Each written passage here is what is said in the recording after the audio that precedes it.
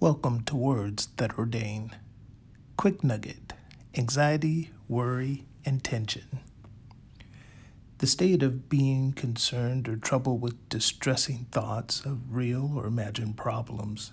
Anxiety is the carnal nature expressing itself in the inability of God to handle the situation. These problems exist because a person relies upon his own strength rather than upon God and His Word. It is the result of leaning upon our own understanding in dealing with our problems.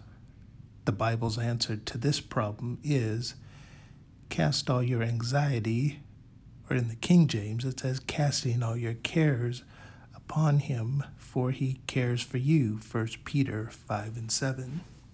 As we go to the scripture, Matthew 6:24-34 reads, "No man can serve two masters, for either he will hate the one and love the other, or else he would hold to the one and desire the other. Ye cannot serve God and mammon. Therefore I say unto you, take no thought for your life, what ye shall eat, or what ye shall drink, nor yet for your body, what ye shall put on. Is not the life more than meat, and the body than raiment? Behold the fowls of the air, for they sow not, neither do they reap, nor gather into barns, yet your heavenly Father feedeth them.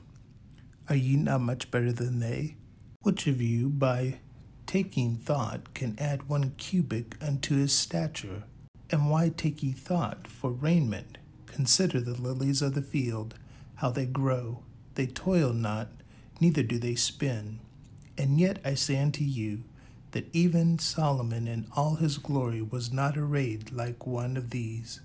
Wherefore, if God so clothe the grass of the field, which today is, and tomorrow is cast into the oven, shall he not much more clothe you, O ye of little faith? Therefore take no thought, saying, what shall we eat, or what shall we drink, or whether shall we be clothed? For after all these things do the Greeks seek. For your heavenly Father knoweth that ye have need of all these things. But seek ye first the kingdom of God and His righteousness, and all these things shall be added unto you. Take therefore no thought for tomorrow, for the morrow shall take thought for the things of itself. Sufficient unto the day is the evil thereof." Philippians 4:6 says, "Be careful for nothing, but in everything by prayer and supplication, with thanksgiving, let your requests be made known unto God." God wants us to be free from anxiety or worry. Anxiety chokes the word of God and keeps us from maturing in the Lord. Luke 8:14. Our faith and the corresponding strength to faith's problems are built up by the Word of God, Romans 10:17.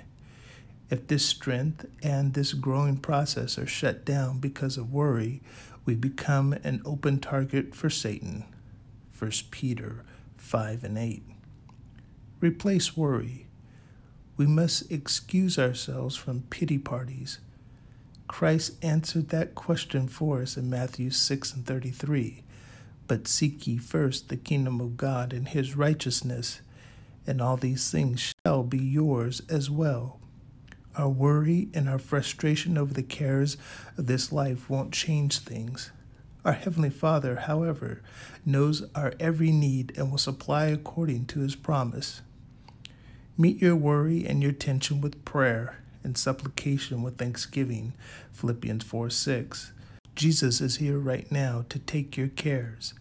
He is your source of strength, Philippians 4:13. So we take comfort and are encouraged and confidently and boldly say, "The Lord is my helper.